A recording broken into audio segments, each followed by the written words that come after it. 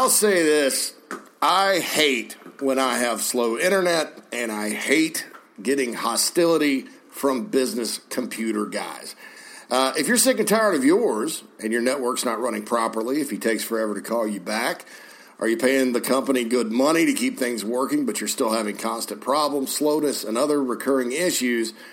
Does your head hurt from having to deal with all of this? If this describes you, please be sure to call my good friend Matthew Odom at Heritage Digital, 843-664-8989. Heritage is an IT firm that specializes in safely securing and managing your business IT network. Whether you have one employee or 500, Heritage will make sure that your business isn't bogged down by IT issues impacting your security, productivity, and most importantly, your profits. Heritage will perform a no-cost IT assessment and ask you all the right questions to make sure your network runs correctly all the time. It's for one low monthly fee. I know that when I've done this before, one low monthly fee is great. With clients from South Carolina to California, Heritage has you covered. So please call my friend Matthew Odom of Heritage today, 843-664-8989. That's 843-664-8989. or heritagedigital.com, and get rid of all the issues negatively impacting your business once and for all. This portion of the Inside the Gamecocks podcast is brought to you by Heritage Digital.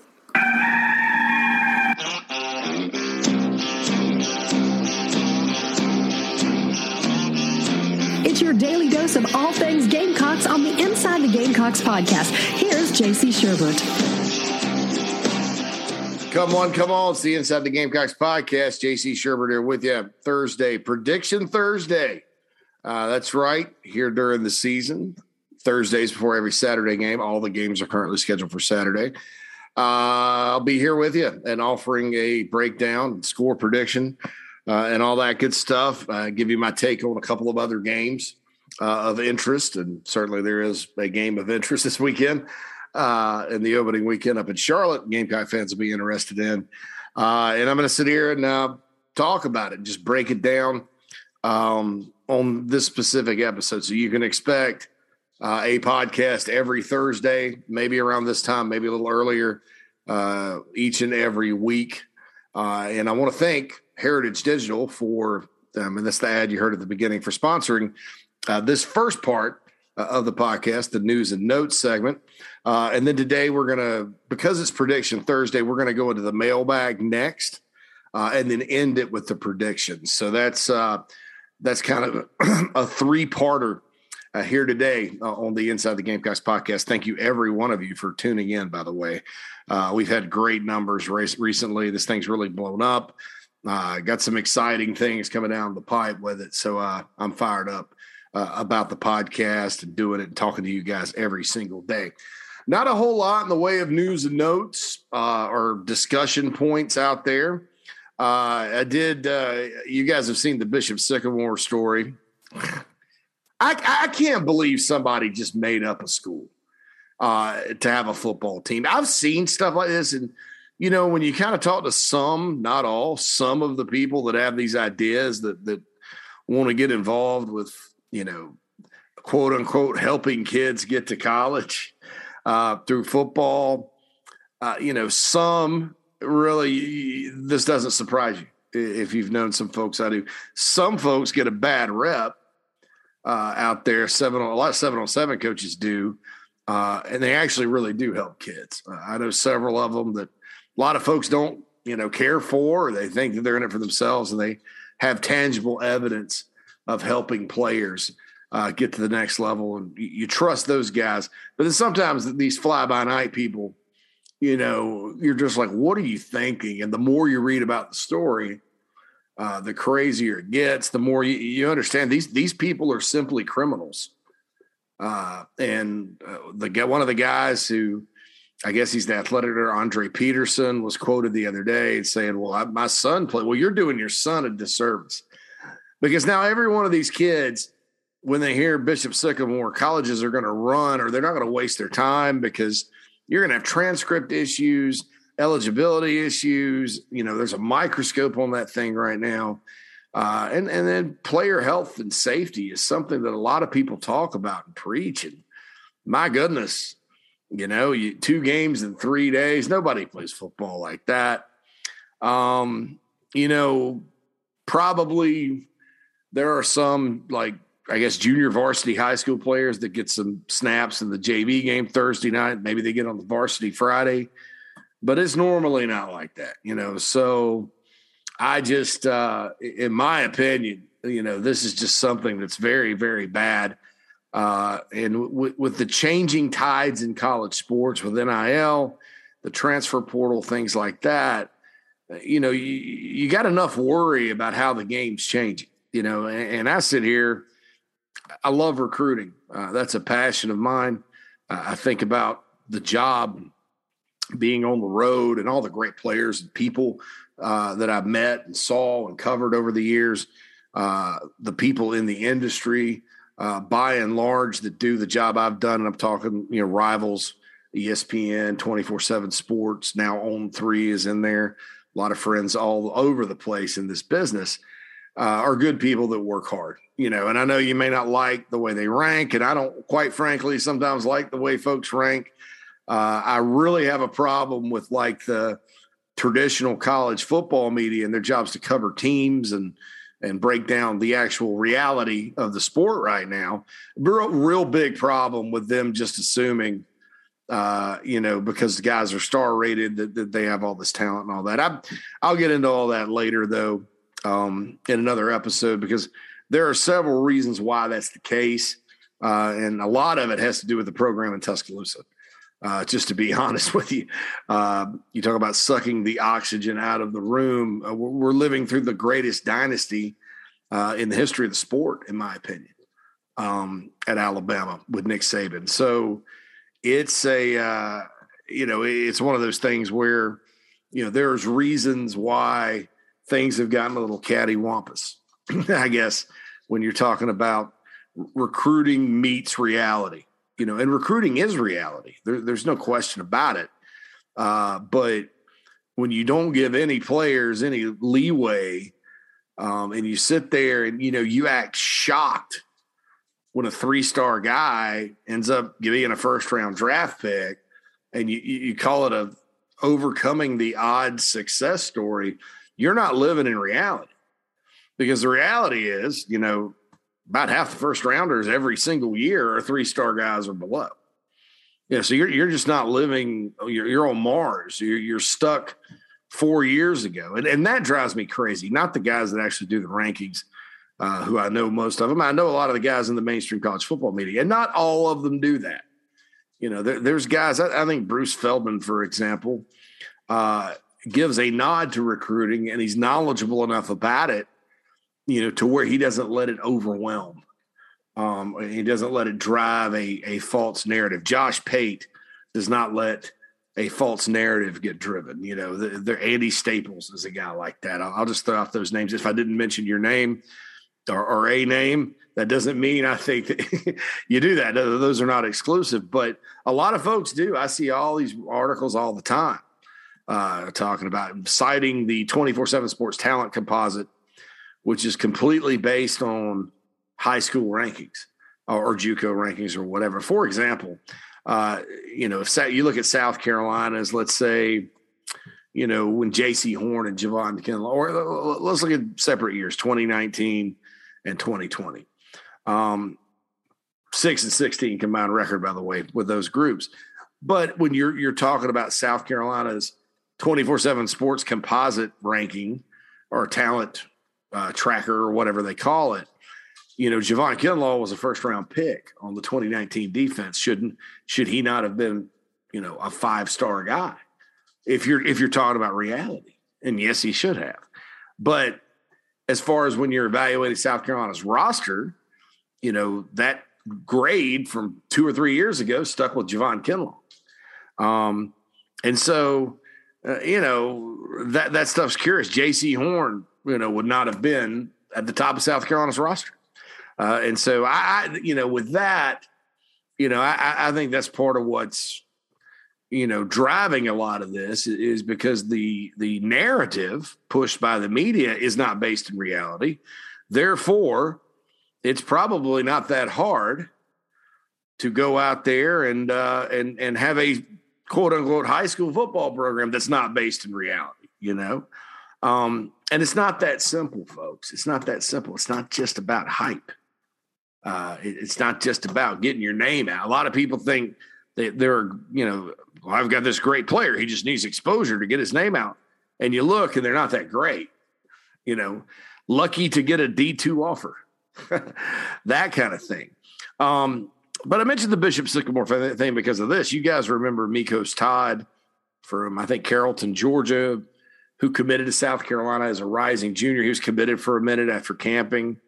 And then wasn't going to qualify. Gamecocks ended up dropping him, ended up going to junior college, which is weird. And now he's on the roster at Bishop Sycamore as a 2022 prospect. I feel really bad for the kid. Not a bad kid. Didn't have grades, went to JUCO. Things didn't work out. Now he's in Columbus, Ohio, and every piece of information out there is wrong on him. His clock has already started for college because he was in JUCO.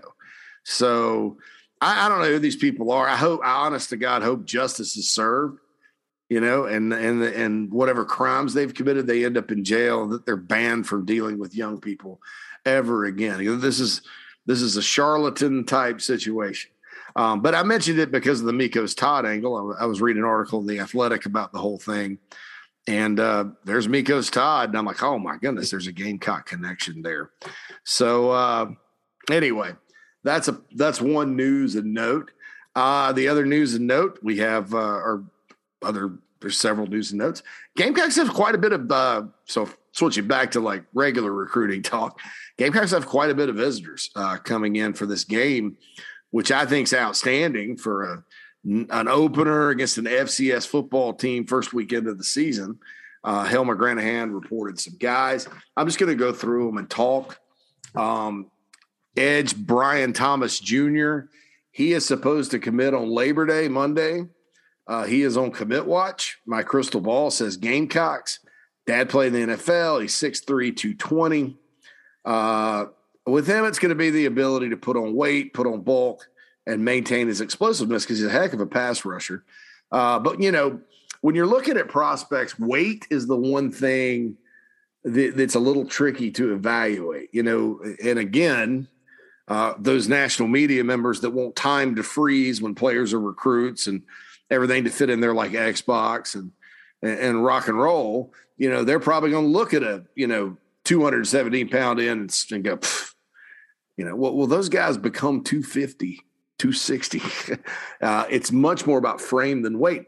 On the opposite end of it, when you're dealing with a defensive tackle or an offensive lineman, you don't want those guys to be too big. If a kid's 330 in high school, he could be 350, 360 and lose all movement once he gets to college. So I wanted to mention that. Don't worry about Thomas's weight. He is a guy that's going to have to develop, though, but he's got the raw skill set and all that good stuff.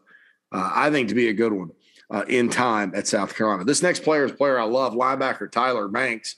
He's from a little town called Crewe, Virginia.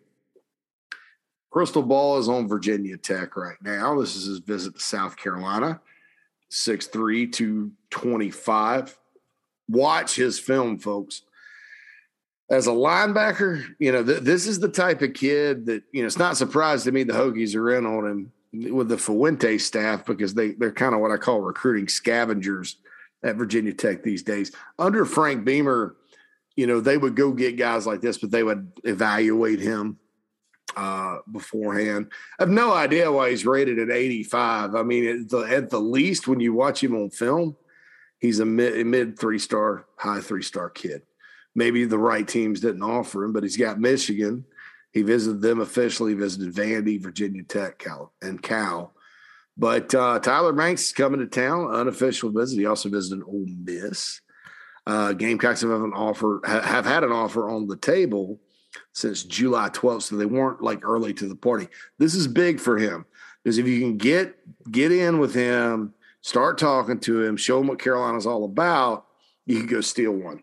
I think, just looking at it. So Banks, one of my favorite recruits out there.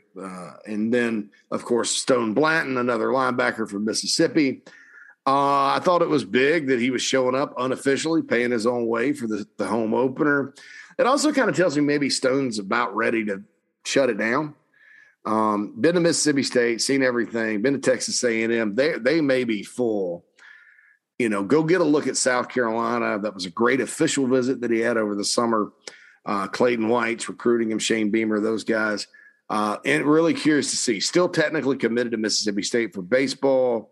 Don't know what football is doing with him. But crystal ball is still on the Bulldogs. I'm just, I'm thinking the Gamecocks have a shot to swipe one here. Deuce Spurlock from Madison, Alabama. Projects as a linebacker. He was gonna commit. He's from Madison, Alabama. Michigan's right there, but he's visiting South Carolina unofficially, and that's another good thing. That's another a guy they offered August 1st, so they're in there kind of late. But you watch this film, really good, versatile guy. Can't go wrong with Alabama kids. Felix Hickson, who's committed to the Gamecocks, speaking of underrated, he's coming in, defensive tackle from Jackson, Georgia. Demetrius Watson from Fort Dorchester, heavy lean to the Gamecocks, still says he's announcing after his season. Kylie Horton, committed to the Gamecocks, wide receivers coming in. 2023, Marquis Anderson from Dorman is coming in, and it was kind of weird because Marquis Anderson gave an interview with one of the sites and named the top 3 that didn't include the Gamecocks, yet he keeps visiting. Gamecocks don't have a lot of history at Dorman. It's a Clemson place or a Clemson-oriented school. They tend to like their kids to go there. Sometimes they'll go outside. I don't know that South Carolina, before Bobby Bentley came with Muschamp, Steve Spurrier Jr. had that school or whoever. I don't know that they recruited Dorman all that well. J.J. Arcega-Whiteside was a player that Carolina certainly could have used, no doubt. Kind of came in late, sniffed around. By then he was going to Stanford. So I think there's been a number of reasons, but make no mistake. I mean, they're big fans of Clemson at that school. Clemson has not offered Marquis; they are recruiting him, and so if they don't end up pulling the trigger on him, can the Gamecocks get him? I think so, but what was up with that interview? Where he named the top 3 that didn't include Carolina. So, or unless people, I think North Carolina was in the top 3, unless when he said Carolina, the Tar Heel reporter maybe thought that. I don't know for sure that it was a Tar Heel guy, though, that did it. Two guys from Lake City, Florida, Trey Tolliver, wide receiver. Go watch his film, 2023. Really, really good. Not sure about getting him out of Florida right now. Ike Daniels, a running back, is coming in. Jaden Robinson, Tolliver's teammates, coming in. Ike is from Stafford, Virginia, Mountain View High School. Pretty good player per 24/7 Sports Composite. His top 250 prospect. Arizona State, Michigan State, Penn State, Pittsburgh, South Carolina. But really good player. So we'll see Ike Daniels coming in. And then Jack Larson is scheduled to come in from Charlotte Catholic, a 2024 tight end. NC State, North Carolina, South Carolina are his 3 early verbal offers. So really, I mean, games like this where they're not playing a big time opponent and it's a season opener, Labor Day weekend. Historically, it's been a little tricky getting players to come in. And you look, they got a kid from Virginia's coming, a kid from Alabama, a kid from Mississippi. So a kid from Lake City, 2 kids from Lake City, Florida. So South Carolina, really, if you think about it, has done a pretty good job with the visitors list this weekend. I expect a crowd probably of around 65,000. Keep in mind, the stadium only seats 77 now because they took some seats out. But I expect a good crowd. Maybe the walk-up crowd will be a little better too. In terms of, sorry, yawn hit me. Sorry about that. In terms of, what can happen there with the crowd. I think it'll look good on TV. I think it'll be loud. that kind of thing. And it's a night game. Everybody likes a night game, right? So, right. All right. There's the news and notes segment. Thank you again, Heritage Digital, for sponsoring that. And we go straight to the mailbag. I know you're like, well, the mailbag, this is early. The iHelp Consulting mailbag, as it is. And I want to tell you about iHelp Consulting here because these guys are fantastic. If you're a business owner, you're always looking to save time and money. That's where iHelp Consulting can help you. iHelp is a Gamecock-owned and operated company whose only mission is to help businesses save money on expenses. So whether you think you may be paying too much for credit card processing, internet service providers, insurance, anything else, iHelp can find your business the most savings without sacrificing quality. And that's very important too. You don't want some fly-by-night Bishop Sycamore of credit card processing handling your customers' vital information, right? You don't want the Bishop Sycamore service. You want the top of the line service. And that's how iHelp Consulting can help you. So you get the discount and you get quality, right? You can get dollar store prices without having to go and get dollar store quality. If you just please give Daniel Owens, my friend at iHelp, a call at 843-372-5713 or visit iHelpConsulting.com to schedule a free consultation. Not only is the consultation free, folks, but if Daniel can't help your business, he's just going to be honest to you. You don't have to pay him anything. Wow, how about that? So there's no risk. I know many of you are business owners. I know if you're like me, you're kind of a creature of habit. Consulting, we may have to change credit card price. I don't know. That's a hassle. Don't worry about it. It's all about the bottom line and your profit. And Daniel can help you do it and guide you through the process, do everything for you. That's why you got to give him a call, 843-372-5713. Please tell him JC sent you. iHelp Consulting. How can I help you? So now it's time for the iHelp Consulting mailbag. Now, there's two ways you can get in the mailbag, and I say this over and over and over again. The first way is follow this podcast on Twitter at the Big Spur Pod. I've noticed since I've been talking about that a lot, followers have gone up. We're building the Twitter account, and it gives you a chance to go in and, sort of look at it. And look at the content on Twitter and also Instagram at Inside the Gamecocks is the handle on Instagram. Lots of good content there too. It's worth an Instagram follow. In my opinion, it's only going to get even better. So you can follow the Twitter account and then you tweet at the Big Spur Pod on Twitter, and we read each and every one of them and answer them. So here we go. First one is from Gamecock Pundit. He said, JC, you were talking about Sidney Rice on a previous podcast and stated Spurrier didn't have anyone like that at Florida. What about Chris Doering? The only similarities between Chris Doering and Sidney Rice to me were that Chris Doering was relatively tall. Nobody at Florida, they weren't throwing the jump balls and stuff at Florida. It was route running and fast guys. And Doering was really fast or looked fast because he was such a great route runner and had such a great set of hands. Spurrier didn't have anybody at Florida like Rice or like Alshon Jeffrey. And he talked about it. So Doering was tall, but I just don't, and we talked to Chris on the JC Morgan podcast over the summer.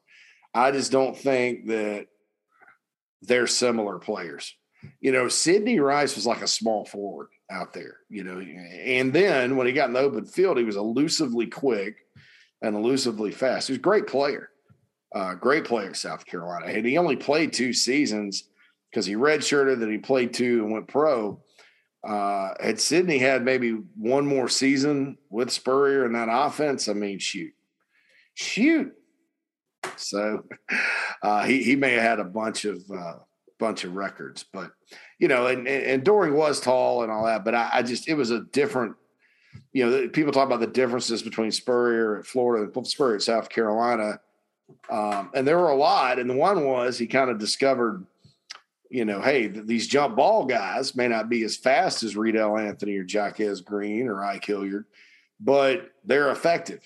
And he used Rice and Jeffrey both. I think, in my opinion, They got a little too obsessed with that. Steve Spurrier Jr. did, and started, just offering every tall receiver out there. Some of those guys can't play dead in the movie, or couldn't, we found out. But Rice and Alshon both were big guys, and Rice certainly was the first real unique freak-type receiver, I think, that Steve Spurrier had, South Carolina or Florida.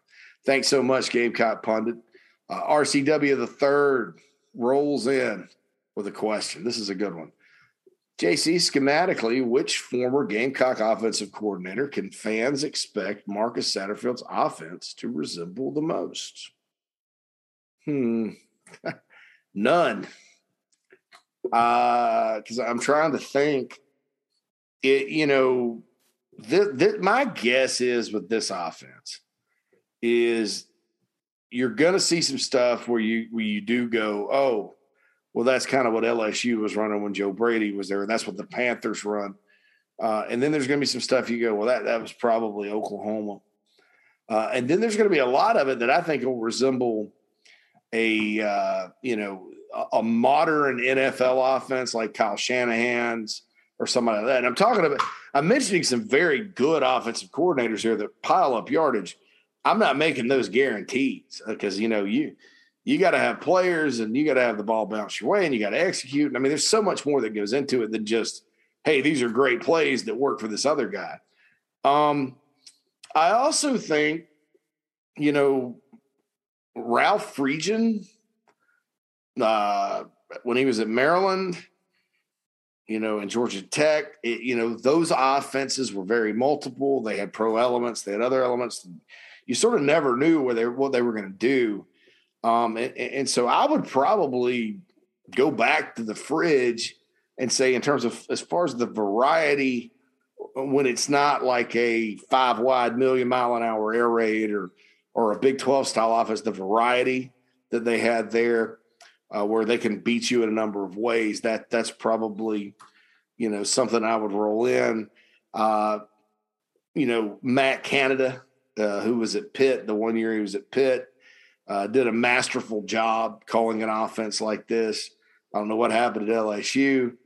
I don't know that this is going to be. I think it's going to be a little more creative and versatile than Matt Canada's attack, but those types of offenses, mash them all together. But what it's going to be fundamentally is a modern pro style offense. It's a pro style.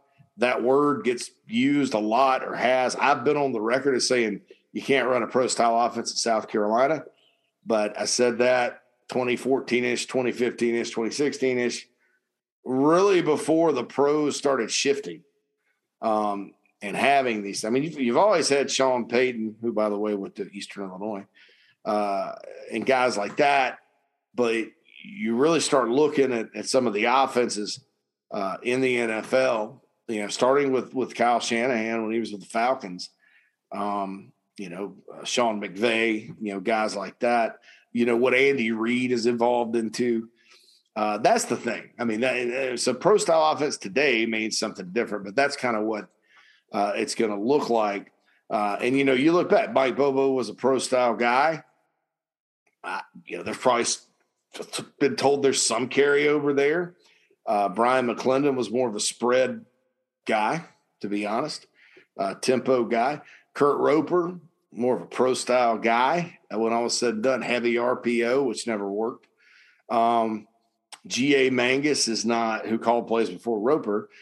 Mangus is a hybrid of the zone read run game, Rich Rod style, and the fun and gun from Florida. That over the top of that, you think through the years, go back to Brad Scott or Lou Holtz. Skip Holtz is more of a spread guy than this thing. Chuck Reedy was a pro style guy his last year at Carolina to Brad Scott. That was a disaster. John East and John Reeves were more, fast, the quote unquote fast break. So I'm going back through the play callers here under South Carolina. That's South Carolina, and Marcus Satterfield on paper is supposed to be different than anybody else. And that's, when you're talking about on paper, that's what I mean. Kurt Roper on paper had a good plan. Got in the games, couldn't do it. Brian McClendon on paper had a big bunch of stuff. And his actually feel for the game, calling the plays, was not bad. What I think happened with him was some guys adjusted. And then, he couldn't counteract. He didn't have Muschamp said he didn't have a second pitch, and he didn't. Mike Bobo severely hamstrung by personnel. Also, wasn't really going to design any sort of plays within a game plan to where, unproven personnel got a lot of opportunities. Like I said yesterday, the idea was to shorten the game and play defense, but you're not playing defense. I don't know what he was supposed to do. And then Satterfield, Sat's, a bright young coach. He's got a chip on his shoulder. He's learned from some of the best. So, we'll see ultimately what happens. But I really, Rob, can't compare it to anything. I really just can't. I just, because I'm just not sure exactly, what to think in terms of what are they going to emphasize, de-emphasize, all that good stuff. So your guess is as good as mine as to what everybody will think, it looks like. I'll tell you this. I am feeling like, all right, so there's one of two ways after Marcus Satterfield's questions or time with the media the other day. There's two questions that come to mind. So he said, we're not in any position to hold anything back. We're going to be creative and do this, that, and the other. So your question becomes, is that coach speak? Is that gamesmanship? We're going to try to do this and then you don't? Or is it, are they going to go out and be creative and put a bunch on film for East Carolina and Georgia to start thinking about? Because there's two ways to look at it. And I'm of the opinion right now, and my prediction's not going, my score prediction's probably not going to back this up. South Carolina needs to run it wide open and give people more to think about and attempt to score as many points as possible, because nothing shuts people up like a dominant performance. I don't care who you're playing. And you got there and you put a bunch on the board and everybody gets to play. They're happy. This team's going to feel a lot differently next week when they play East Carolina. Thank you so much. Joe Sports Caller. Why are the national media acting like Zeb is the permanent starters for the next two games, max? I mean, Josh Kendall on Feinbaum, for example. I didn't see Josh's segment on Feinbaum. There are people that sound like that's what they think. I don't think there's no way Kendall does. I would just tell him to get educated. You look at it, and, he's the starter, and half the people probably don't even know Doty's hurt. And recruiting rankings, all that, and then two transfers, and it's just sort of unprecedented. What they've done in terms of pulling the coaching shirt off of the grad assistant, putting shoulder pads on and letting him go. But no, it's look, Beamer wasn't going to talk about Doty and it's his job when he gets back right now, because you say that and then it's like, okay, so Zeb Nolan's going to go out there and be like, oh, well, no matter what I do, I'm not going to get to play anymore after this week. And then, Jason Brown's going to be like, well, I don't know what I'm going to do because I'm going to be third. And they need both those guys. And I'm not saying Beamer was lying or Beamer was incorrect about that, because he was focused on Eastern Illinois and they're focused on Zeb right now. But yeah, you have to, it's our job to use common sense and explore a little more, but nobody wants to do that. And I'll tell you this, people tend to believe sometimes that the national media has a bias against Carolina. I'll tell you this. I think they have a bias against programs they consider to be irrelevant. and the Gamecocks need some relevance. And that was an interesting story. So they got a little pub for it, but for the second straight year, nobody's talking about the Gamecocks. And so I think that, I don't know if Game Day will do a segment on it or not. I would if I were them. But, and nobody's talking about that. But the same people that have that same kind of mindset that believe the season's going to be doomed Saturday also, don't believe that Luke Doty's that good. And it's just kind of a mess when you really kind of consider all the different narratives. But so anyway, thanks for your question there. Like I said, I don't know about the national media.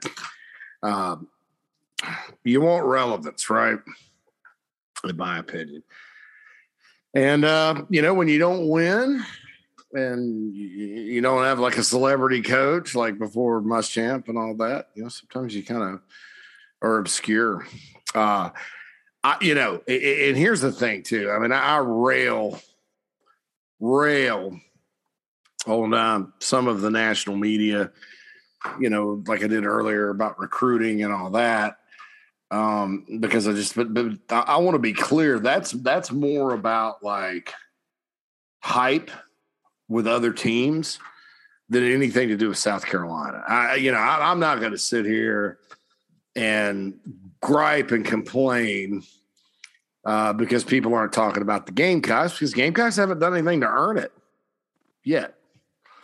Now if they taking cheap shots at Shane Beamer because he's never been an offensive coordinator and a defensive coordinator, is wrong. I think that taking cheap shots at Zeb Nolan is wrong and automatically discounting him because he was a graduate assistant or he didn't do well at North Dakota State. I mean, look, maybe Zeb is what he is, and he's not much better, and he just is kind of a Band-Aid to get him through.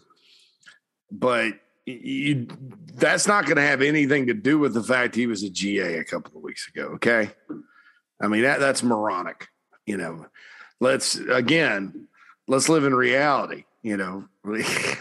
Too much in college football now is and it's always been a sport that – perception matters.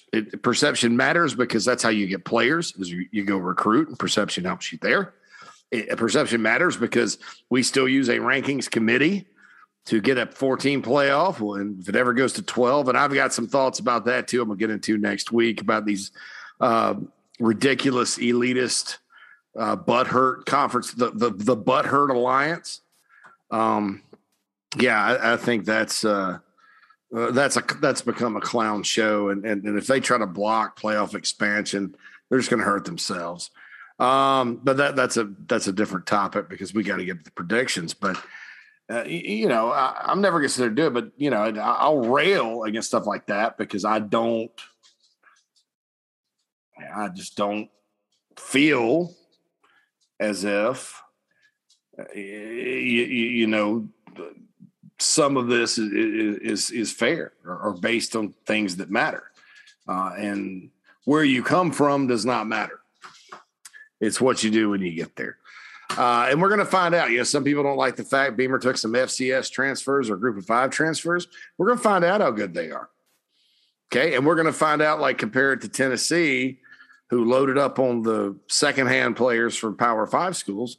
We'll compare those classes. I don't know whose is better. Not right now.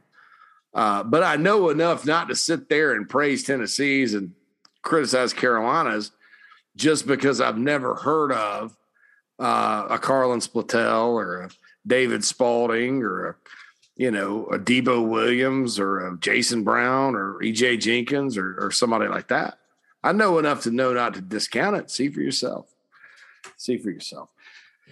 Thank you, Joe Sports Caller. Love it when you chime in on Twitter. And that does it for @TheBigSpurPod questions in the iHelp Consulting mailbag. We've got more. Mark says, he proposes a new name for the quarterback skeptics. I said quarterback Taliban the other day, and then the tragedy in Afghanistan took place. And I felt weird using it, to be honest. So he says, how about quarterback mafia? That's probably good. Quarterback mafia. I'll go with that. Mark has another question or another email inside the Gamecocks@gmail.com in the iHelp Consulting mailbag. He says, I know it's popular right now to hate on the Muschamp era altogether, not necessarily with you, but the fan base in general. And while the results were disappointing, he did set up the next coaching staff better than the previous two staffs. I agree with that from a talent standpoint.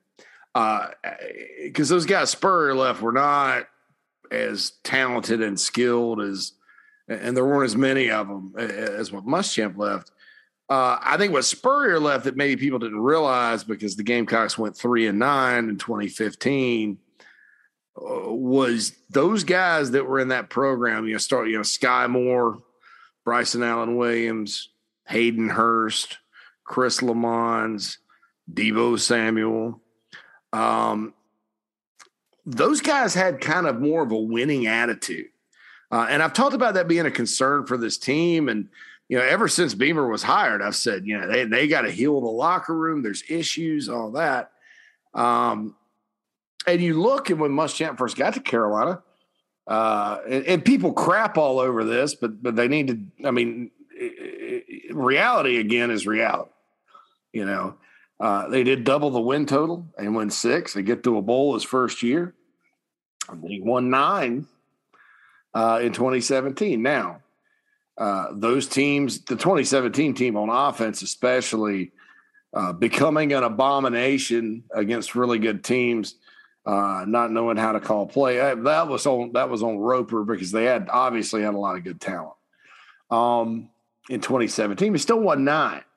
And the guys Spurrier left behind were big parts of those teams, starters, and they played their butts off, and what happened.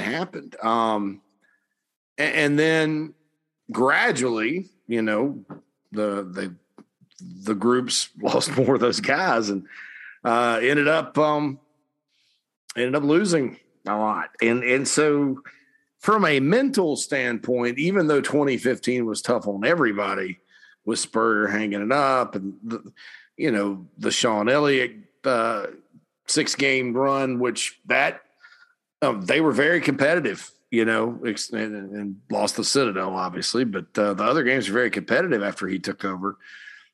That team fought once the transition happened, and I think there were a lot of fighters that Spurrier left behind. Not like the fighters Holtz left behind, no pun intended, but that kind of served as like some of the mentally tough backbones of those teams. And I'll just say it like that. But you're right, correct, absolutely, Mark. That as far as overall talent, he did set up the coaching staff better. I mean, you got to give Ray Tanner and Ken and Cindy Long credit for the new ops building. But Will Muschamp was right there, every step of the way. It happened under his watch. And, he kind of expressed the need for it. And so I think that, did he leave it as better than he found it? And here's my opinion. I think he did. I think he left it better than he found it in a lot of ways. It's hard, for fans to wrap their head around it. And it's because in an all SEC year last year, 2-8 is an ugly, ugly mark. But that was really a 4-8, 5-7 football team, because that football team, especially at the start of the year, probably would have beaten in East Carolina. You can debate from now until the end of eternity, if they'd have beaten Coastal or not. But in the first game, I think they would have. I got into it. I got into a little debate on the message board about this, and Coastal was. Can't you just admit Coastal was better? Sure, they were better at the end of last year, and probably most of the season. In an opening game, before South Carolina knew they were crappy and before Coastal knew they were great, at Williams-Brice Stadium, I think South Carolina would have won. And I'll say this again: if not, the Mike Bobo era would have been 11 games. So. And then you look at the roster defects and the fact they're playing with 45 guys at the end, and look at the players that were playing. It really was kind of a different type of season. I'm not excusing it. I do think when you give up 159 points in 3 games and you're trending poorly, i.e. you were 4-8, then you're 2-5, and there's no end in sight, you need to be fired. And they need a new coach. And I don't have any qualms with the change. In fact, I thought, just because I always said Muschamp was not a popular hire, as long as he was keeping it above water, even going 7-6, there were going to be people that griped and complained, but you still have that foundation, and you still have that. You're keeping it afloat. You're not sinking. 4-8 is sinking, and quite frankly, there was no excuse for it. Quite frankly, coaching, and there's a lot of debate about what cost them the North Carolina game, and the offense was not stellar that day. Jake Bentley missed a pass at the end, could have won the game. But I don't give a flip who you are. Your defense in the fourth quarter of a season opening game with a true freshman at quarterback on the other side of the field, and a team that didn't know how to win yet, with an offensive coordinator that you shut down in the fourth quarter the previous year when he's at Ole Miss, so you know what he's going to do. Giving up 2 100-yard drives is inexcusable, especially when you have the defensive talent Carolina had, and you have you had Javon Kinlaw on that team, DJ Wonnum on that team, J.C. Horn on that team, Izzy McQuamu was on that team. You had a lot of players. Jamie Robinson was on that team as a true freshman. Kobe Smith. You had a lot of players. And to lose that game is inexcusable. The offensive game plan alone, look, Ryan Hilinski, people love the legend of Ryan Hilinski, right? Because he did something in a bad blowout loss to Alabama, and threw a long pass against Georgia. I take exception to some of these people that put him on a pedestal, and then, guys that actually accomplished something at South Carolina, like Jake Bentley, they sit there and trash it. But that's okay. That's not what this debate is about. So Hilinski in the Missouri game, he scored 2 touchdowns for the other team. The first one was on a weird freaking call. The second one, South Carolina was inside the 5, and they turned it over. But 2 things on both those plays. Neither one of those plays should have been called.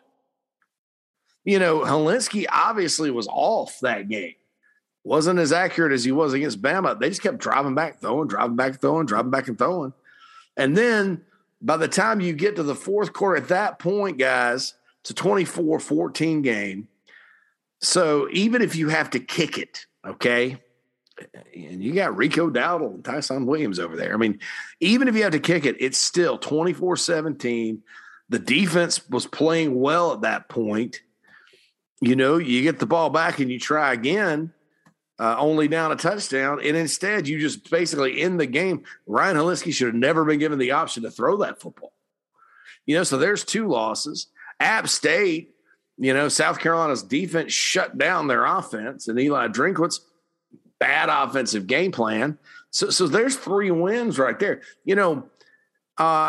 That weren't just fluke losses. They weren't just like, oh, well, fluke loss. We, they blocked a kick at the end. No, they weren't. They were like based on tangibly bad decisions, made by the coaches. The players, still can get blamed for it. So it was time to make a move at that point. But, this notion that, gosh, that this is 1999 and there's no talent and there's injuries and all this other stuff, or that it's, even 05 or 2016 is preposterous. And some of these same people, if you're not a 4 or 5 star guy, they will literally boo, sit in front of their computer and boo you. And you look on the roster, and South Carolina, almost their whole defensive line, except two guys. The one's Aaron Sterling. 4 or 5-star guys. The offensive line, same way. The running backs, the same way. And yes, there are some question marks, but there's more answers than question marks, or at least 50-50. And they have a chance. So, and somebody's, that's unfair to Beamer because no, if he goes 4-8, he goes 4-8, and they improve on the field, fine. I'm not going to sit there. I'm not sitting there saying they have the talent to win the SEC East. I think they have the talent to perform at the minimum standard of this program, which has been, 6-7 wins at a bowl trip every year, even in the down year. That's a down year, or that's a baseline year. Continuing on Mark's question, he said, you mentioned the facilities upgrades. He's like, without those 5 years, maybe we don't end up with the right coach at the right time. And Shane Beamer. Beamer has injected new life into the program. And while that's not a guarantee of success, a step in the right direction, I can't wait to see what the future holds. Well, it could have hired Shane in 2015. I wrote 2 articles in 2015 making a case for coaches. I did not write any articles campaigning for coaches this time. One was for Will Muschamp, one was for Shane Beamer. Ironically, those were the next 2 coaches at South Carolina. So we'll see. Right coach at right time. I do know that there's much more positive energy in the building. There's way more positive energy in the football building than there was, and way more in that building than on the message board. And it was kind of the reverse last year with COVID and sort of the death march practices and all that, the long preseason. Guys weren't all fired up about going and playing or enthusiastic, but, things have gotten back to normal this year, and Beamer and his staff have done a good job with the mental aspect of it. Okay. Keith said, I heard you wanted more questions, so I'm here to save the day. 2 questions, not directly related to the Gamecocks. But can you explain the history of the national championship in football and why there are claimed national championships? When did we start having an official national champion? And then number 2, for next year's recruiting class 2023, are there a good amount of local high-star recruits for Beamer and company to get to show they can reel in the big fish like Muschamp? Yeah, and I wouldn't count out the big fish this year. If you're talking about in-state, it sets up better for the Gamecocks next year because, not everybody's in Greenville County, not everybody's a receiver, but the state is deeper in 2023. As far as the history of the national championship goes, okay, so the NCAA does not recognize football national champions. They don't stage a national championship. It's independent. And it always has been. So what happened? Media used to vote on it. And then everybody kind of decided at the end of the day, the Associated Press was the best one. But they also had UPI. And that's what caused some split titles. Like in 1990, Georgia Tech, split with Colorado. That's a shame because I like both teams and both programs. But this just shows you sometimes how the media doesn't really want to look at reality. So Colorado lost their first 2 football games, right, in 1991. And I know the ACC was weak. It was or is weak or what, however you want to put it, right? And Georgia Tech with Bobby Ross and Sean Jones and those guys. And actually, no, let me take that back. A little revisionist history there. I was just going to – all right, I know the ACC is weak now. How about that? But then, you had a Virginia team ranked number 1 in the country. You had Clemson, who was really good in 1990. Clemson was coming off a great season in 89. 90 was the first year under Ken Hatfield up there. Florida State was not in the league yet, but Virginia was number 1. Georgia Tech went up and knocked them off. They beat Clemson. So Colorado played Tennessee, the Johnny Majors Tennessee, and it was a tie. in a kickoff classic, and then beat Stanford, and then came to the University of Illinois and lost by a point, right? Okay. Later that year at Missouri, the Buffaloes got 5 downs to beat the Tigers. Then they got on a roll, went through, ended up winning at Nebraska. They beat Oklahoma at home, who was a top 25 team. They went on the road to Nebraska and won by 15. And then they beat Notre Dame by a point in the bowl.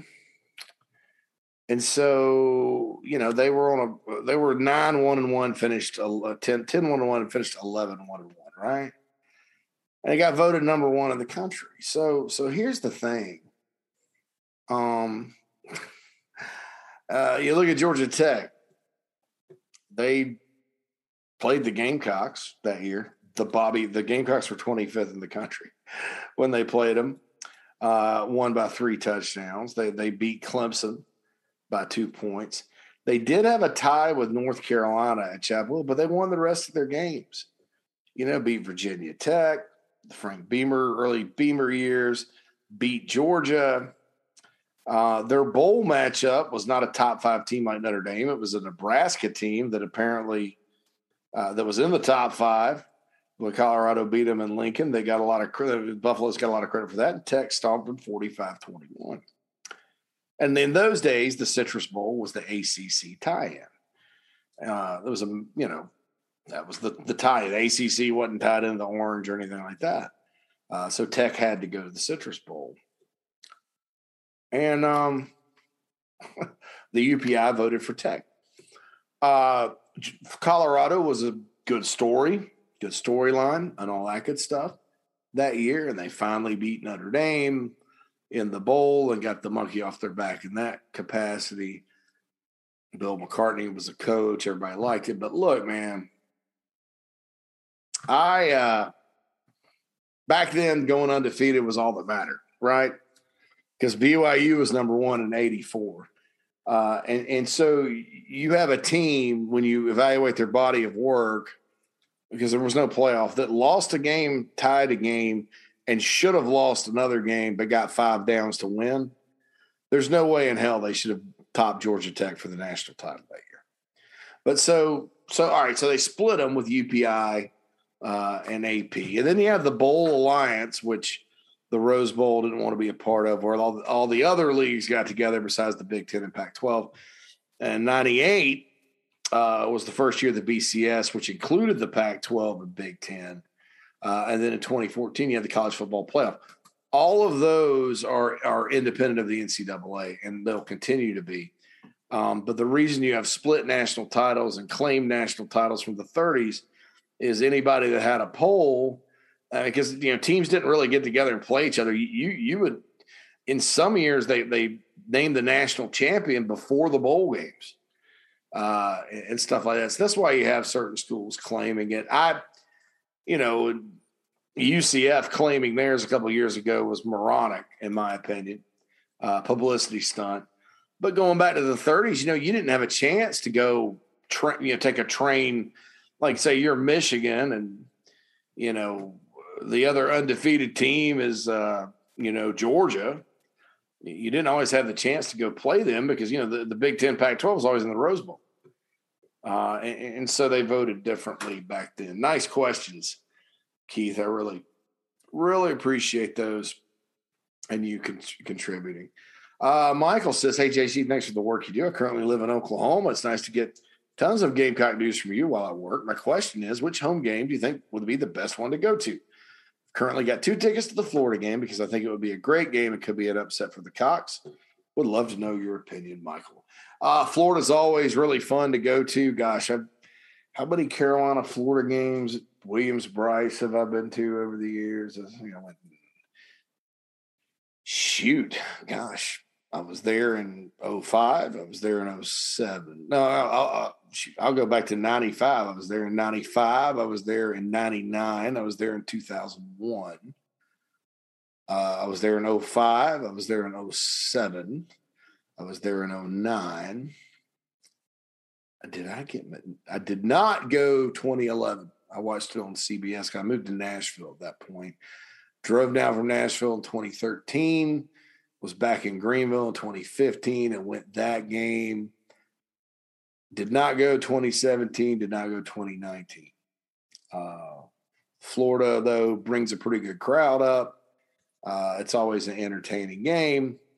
Most of the time it's a day game, too. Sometimes it's at night.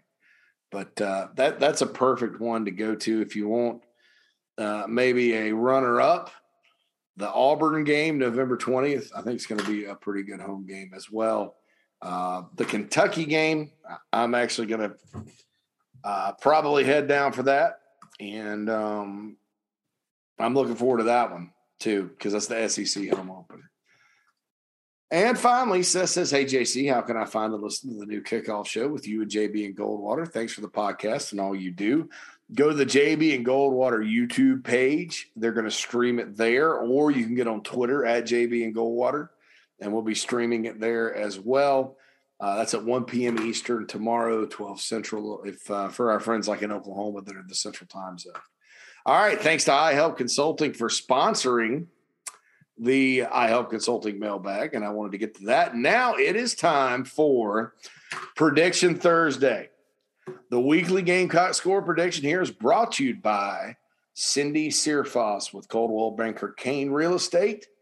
Cindy's married to a diehard Gamecock fan who's also a coach at my high school alma mater. Really like him. She's been in the upstate for over 35 years and would love to help you with any of your real estate needs. It's a seller's market, buyer's market. You know, real estate gets crazy. You need a professional to get with you and guide you through the process and get the best deal for you either way. Please tell JC if you need a realtor, you're in the upstate, Greenville, Spartanburg, tell them JC sent you. Tell her JC sent you. You can contact her 864-414-5271 or email Cindy at Searfoss. That's SEAFOSS, CSEAFOSS at cbkane.com. That's CBCAINE.com. And she can hook you up. Her office is located in downtown. It's beautiful Sparkle City, downtown Spartanburg. And certainly, I encourage each and every one of you, if you need a realtor, go check it out. Realtor, I guess is how you say that. It's Cindy Searfoss, and we certainly appreciate her sponsorship of the weekly Gamecock score prediction here on Prediction Thursday. Okay, Eastern Illinois is coming in, right? Proud program.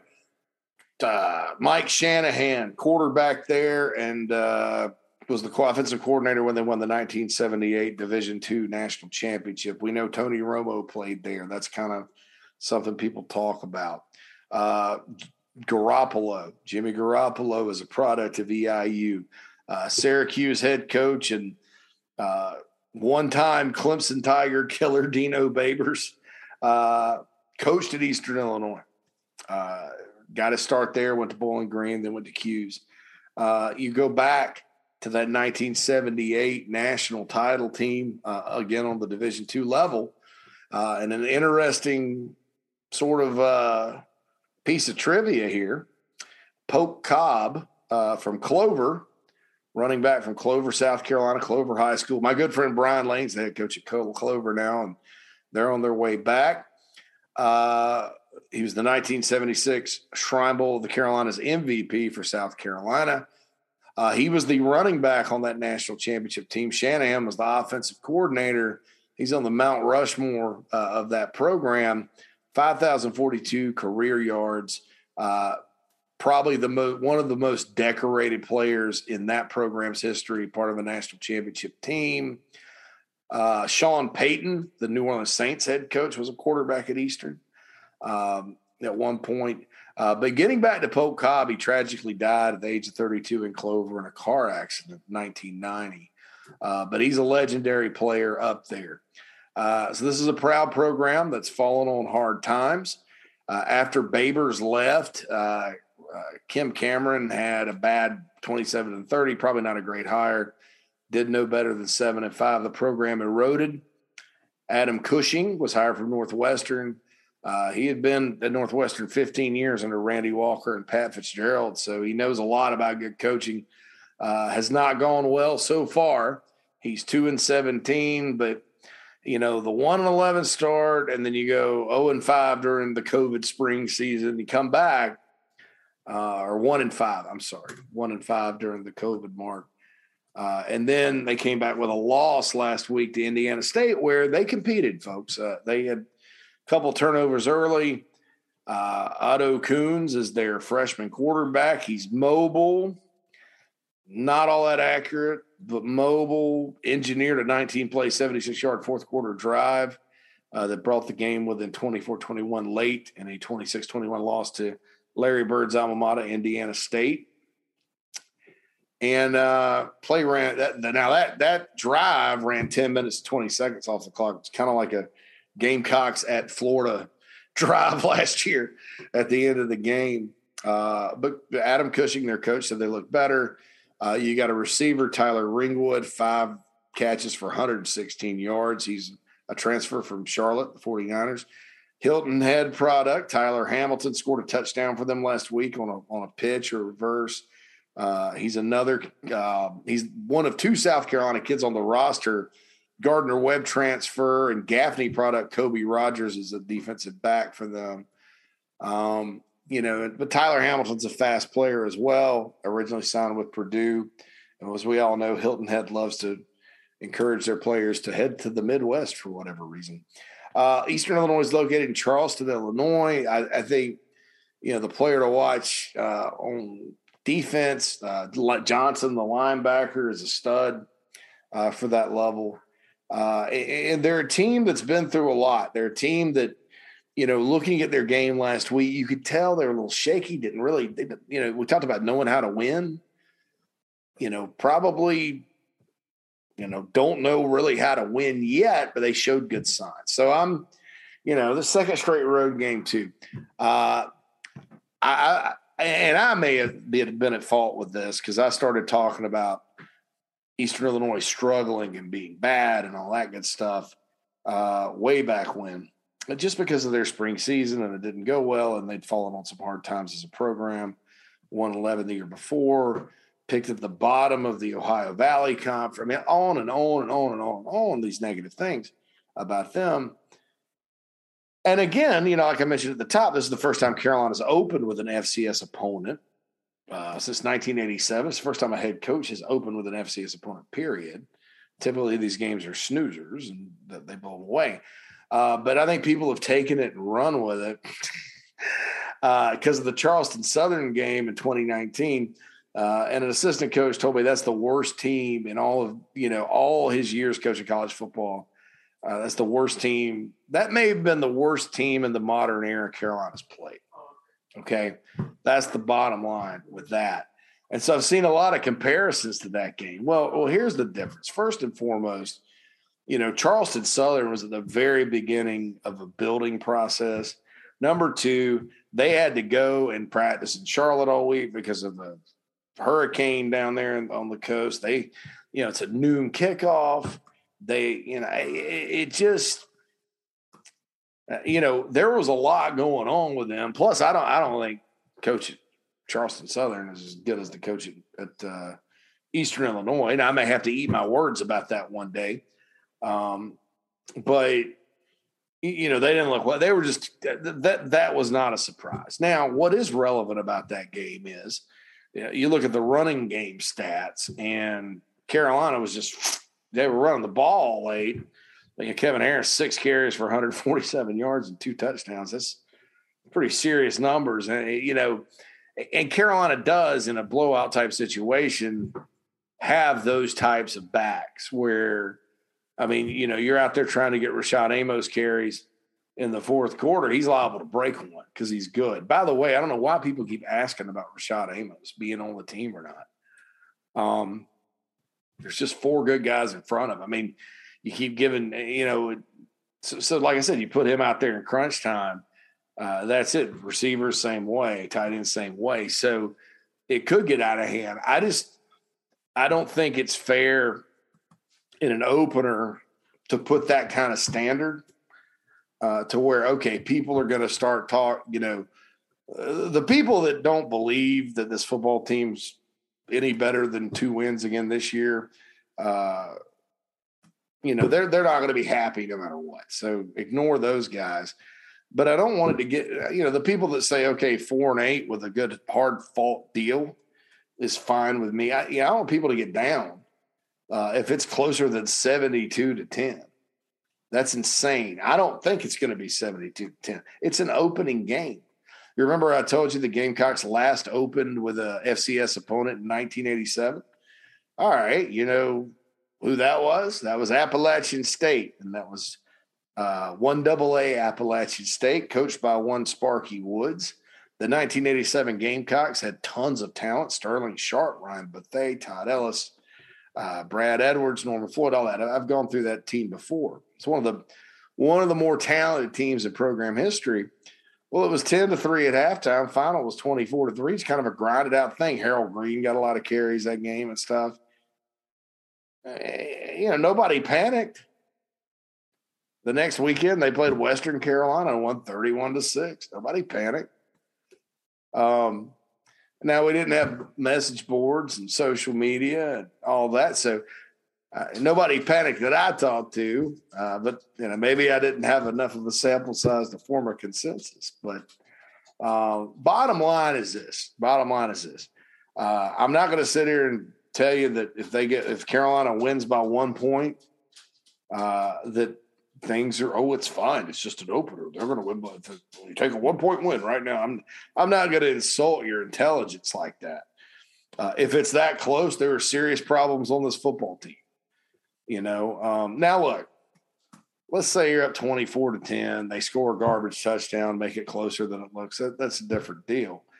But look, nobody needs to panic if it's not 72-10. Now, do I hope it's 72-10? Yes. And that's just because that's not even a team thing. That's because of the players. Because if it's 73-10, that means a lot of guys have gotten in the end zone. And that's a special thing for these guys that have worked their asses off all spring, all summer, have a renewed attitude, a renewed confidence. That's just going to be huge, if it happens. So I hope it does. But I don't think it will. I just, I think an opening game, it really has nothing to do with Zeb Nolan either, because if they had Luke Doty, I expect some mistakes. It's a new offense. It's a new defense. It's new special team schemes. It's a new coaching staff. It's a first game. The team you're playing played a game last week, and I'm not sure if that even matters. But there's going to be some first game jitters, first game mistakes. You just got to limit them. And that's a big key for me for the game is eliminate mistakes. Turnovers are going to be huge. Settling down is going to be huge. And what I say that is, the talk around Columbia has been all week that how much are they going to win by? And if you're out there, when teams go out there and try to blow other teams out, they end up screwing up. You go out there to play your best. You can worry about the scoreboard later. And so I think the Gamecocks need to settle in. There's a lot of new players there.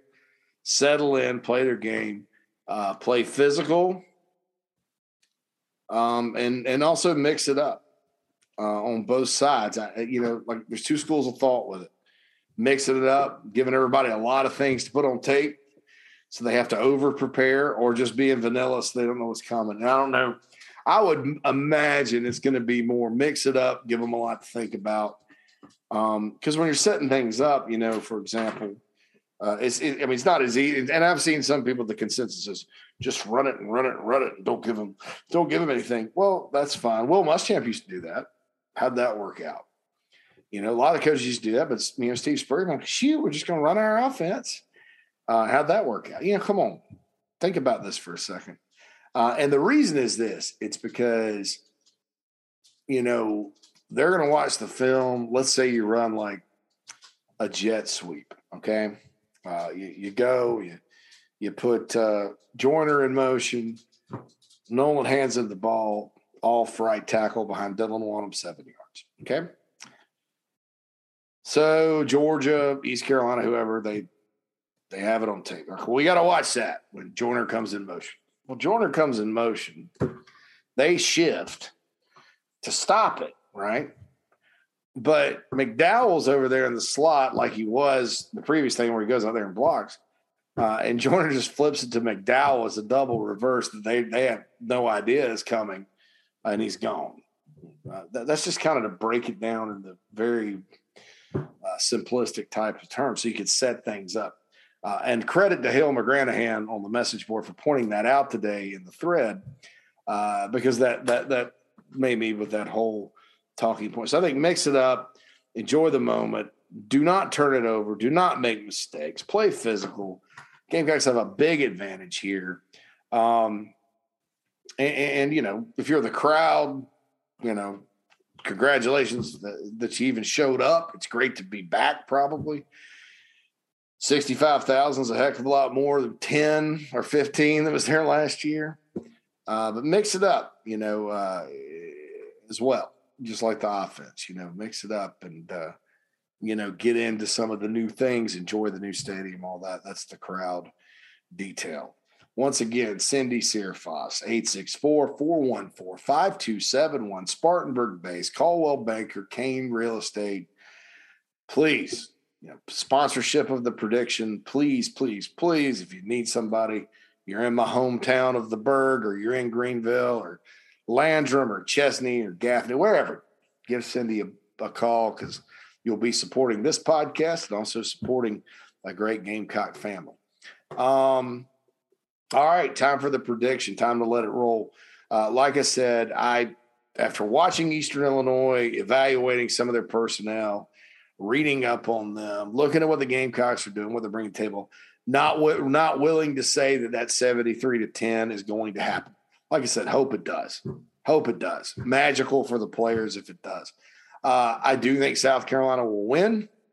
I think that you're looking at a game where it's probably not ever going to be in doubt, but you know, it's not going to be a masterpiece and not going to be like the Charleston Southern game a couple of years ago. And, you know, there may be a drive that, you know, doesn't go well or a turnover or whatever, you know, Eastern Illinois may hit a pass or something. And, you know, typical football things. But I do think the Gamecocks will win. You know, you look at it, the record for points scored in an opener is 56. I think, you know, the Gamecocks will score some points, but maybe a couple touchdowns, 3 touchdowns short of that. I'm thinking, you know, I was going to say 35-10, but after thinking it through, I was thinking back to this game I went to back in 03 or 02, I think 03. It's Demetrius Summers coming out party. Or Demetrius Summers not his coming out party. That was at Tennessee, but against UAB the following week. You know, game was never in doubt. Gamecocks won 42-10.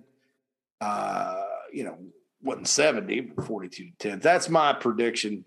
And I think one of the running backs, sort of like Demetrius Summers, was really, really good in for the first time in a home game at Carolina. I think at least one of the running backs Carolina has on the roster is going to have that same kind of experience on Saturday night. All right, there's my prediction. South Carolina 42, Eastern Illinois 10. Shane Beamer era will get off to a good win and a good start. Shane will become the third straight, and I'm not talking about interims here. If you included the interims, yeah, Bobo lost his opener to Missouri, but Sean Elliott won his first game. So let's not include the interims on that because that ruins my stat. But Spurrier won his first. Will Muschamp won his first. Both those games were on Thursday nights. It would have been awesome, you know, had the SEC Network put the Gamecocks in Eastern Illinois on instead of, you know, Bowling Green may be worse than Eastern Illinois. I'm just saying. I know they're a MAC team and all that, but they are actually terrible. You know, maybe or maybe not they'll cover the 35, but 42-10, South Carolina. Yeah, and I'm recording this because you may not be listening to this until tomorrow. If you may know the Tennessee score already. Clemson and Georgia. I hate to say it, for those, I mean, and I've read a lot about from Gamecock fans, Twitter and everywhere else. They don't really know who to pull against. I think they don't even care. I think so much if Clemson wins the game. I've seen a lot of people going, I don't like either of them, but Tyler Davis for Clemson is probably going to be out. That's their best defensive tackle. He's a stud, by the way, ranked kind of in the same area. I don't remember exactly where he should have been. I remember thinking he should have been higher, like a five. Like I thought he was 5-star good when Clemson got him out of Apopka, Florida. But he's probably out with the COVID issue, and Georgia fans, and this was ridiculous. They started rumors about everybody on Clemson's roster, which was a little bit freaking ridiculous. And the guy that evaluated this kid, so he was like 137th in the class of 2019, the 12th ranked D tackle in the country. Pickens was actually number 1. Ishmael Shropshire, who was at Bama, was number 5. He's terrible. Going on down. This guy got moved to offensive line. These rankings they sucked this year. My point of all of it is, though, this. I think, Jaquez Sorrells, the TCU sound of the Gamecocks was 14th. There were better, the top 3 were good: Pickens, Leal, and Trevon Walker.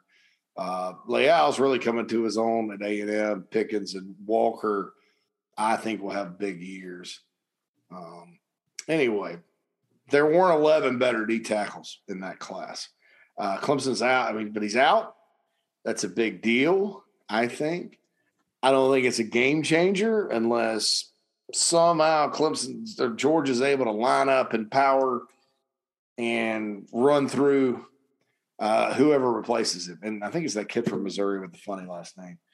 I just don't have any faith in Georgia's offense to go out there against a defense that's got 20 guys that have started back and score a bunch of points. At the same time, I know Clemson's got skill talent. I'm not so sure Clemson's going to go up and down the field on Georgia either. We may be looking at an old school 1980s 13-10 kind of game. I think it'll be a little more than that. I think it's a defensive game. Clemson has game breakers to break it open late, and I think Clemson wins 28-3 in that one. UCLA and LSU. Everybody's talking about LSU. Is this, that, and the other. Big game for Chip Kelly. LSU sometimes will get it. They go out to the West Coast sometimes and play games. I think they went to Washington a few years ago, Arizona State a few years ago. Rarely do they go blow anybody out. I think the Tigers have a lot going for them this year to have a resurgent year. Maybe it's 10-2. Maybe it's another playoff run. But I think UCLA, after watching the Bruins last week against Hawaii, that looks like a different team under Chip Kelly. I don't think they have the talent to stay with LSU for 4 quarters. So I think LSU breaks it open Saturday night, and wins 41-30. I'm going to go with that there. And that's it, dude. People ask me all the time, who do I like covering the spread? Don't ever listen to me on that. I bat about 500 when it comes to the spread because, I just do. Folks, thank you so much for joining me today. No podcast tomorrow. We'll have reaction ASAP, probably not Saturday night. Maybe not Sunday either. It's Labor Day weekend. So, but we'll have some reaction. I'll have reaction on the Big Spur and certainly right here. And you can look forward to starting Tuesday, getting ready for East Carolina, all kinds of stuff right here on the Inside the Gamecocks podcast. Please be sure to check me out tomorrow at 1 p.m. The JB and Goldwater show has launching another show, the Big Gamecock Preview. And I'm going to be on it. JB, Darren, and former Gamecock Michael Wando Flint. So it should be a great time. You can stream it YouTube, Twitter, and it'll be in podcast format later as well. All right. Been a great week, folks. I certainly have enjoyed it. Certainly love the fact that game day is upon us here in a couple of days. Enjoy the moment. Enjoy the moment. Stay safe. And have a happy Labor Day in case I don't talk to you before then. Enjoy the moment with the Gamecocks. It's what it's all about. JC Sherbert signing off.